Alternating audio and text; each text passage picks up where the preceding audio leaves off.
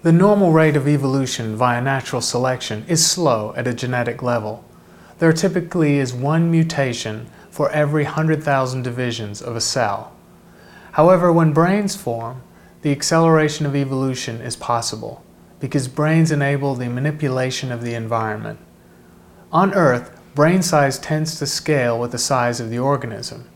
Humans have a relatively large brain for their size, but similar ratios are seen in orcas and other marine mammals, and elephants are not that dissimilar.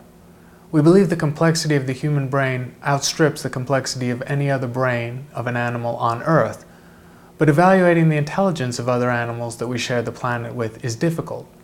Orcas, for example, are top of the food chain in the oceans, have a large and complex brain surface, have a complex language as yet not understood by us, engage in play, have complex social networks, hunt in groups, and do other sophisticated behaviors.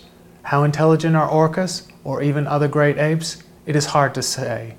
We share 95% of our DNA with the great apes, and some species of chimpanzees are so similar to us that they're barely a different species. And yet humans are special in their high capacity for abstract thought.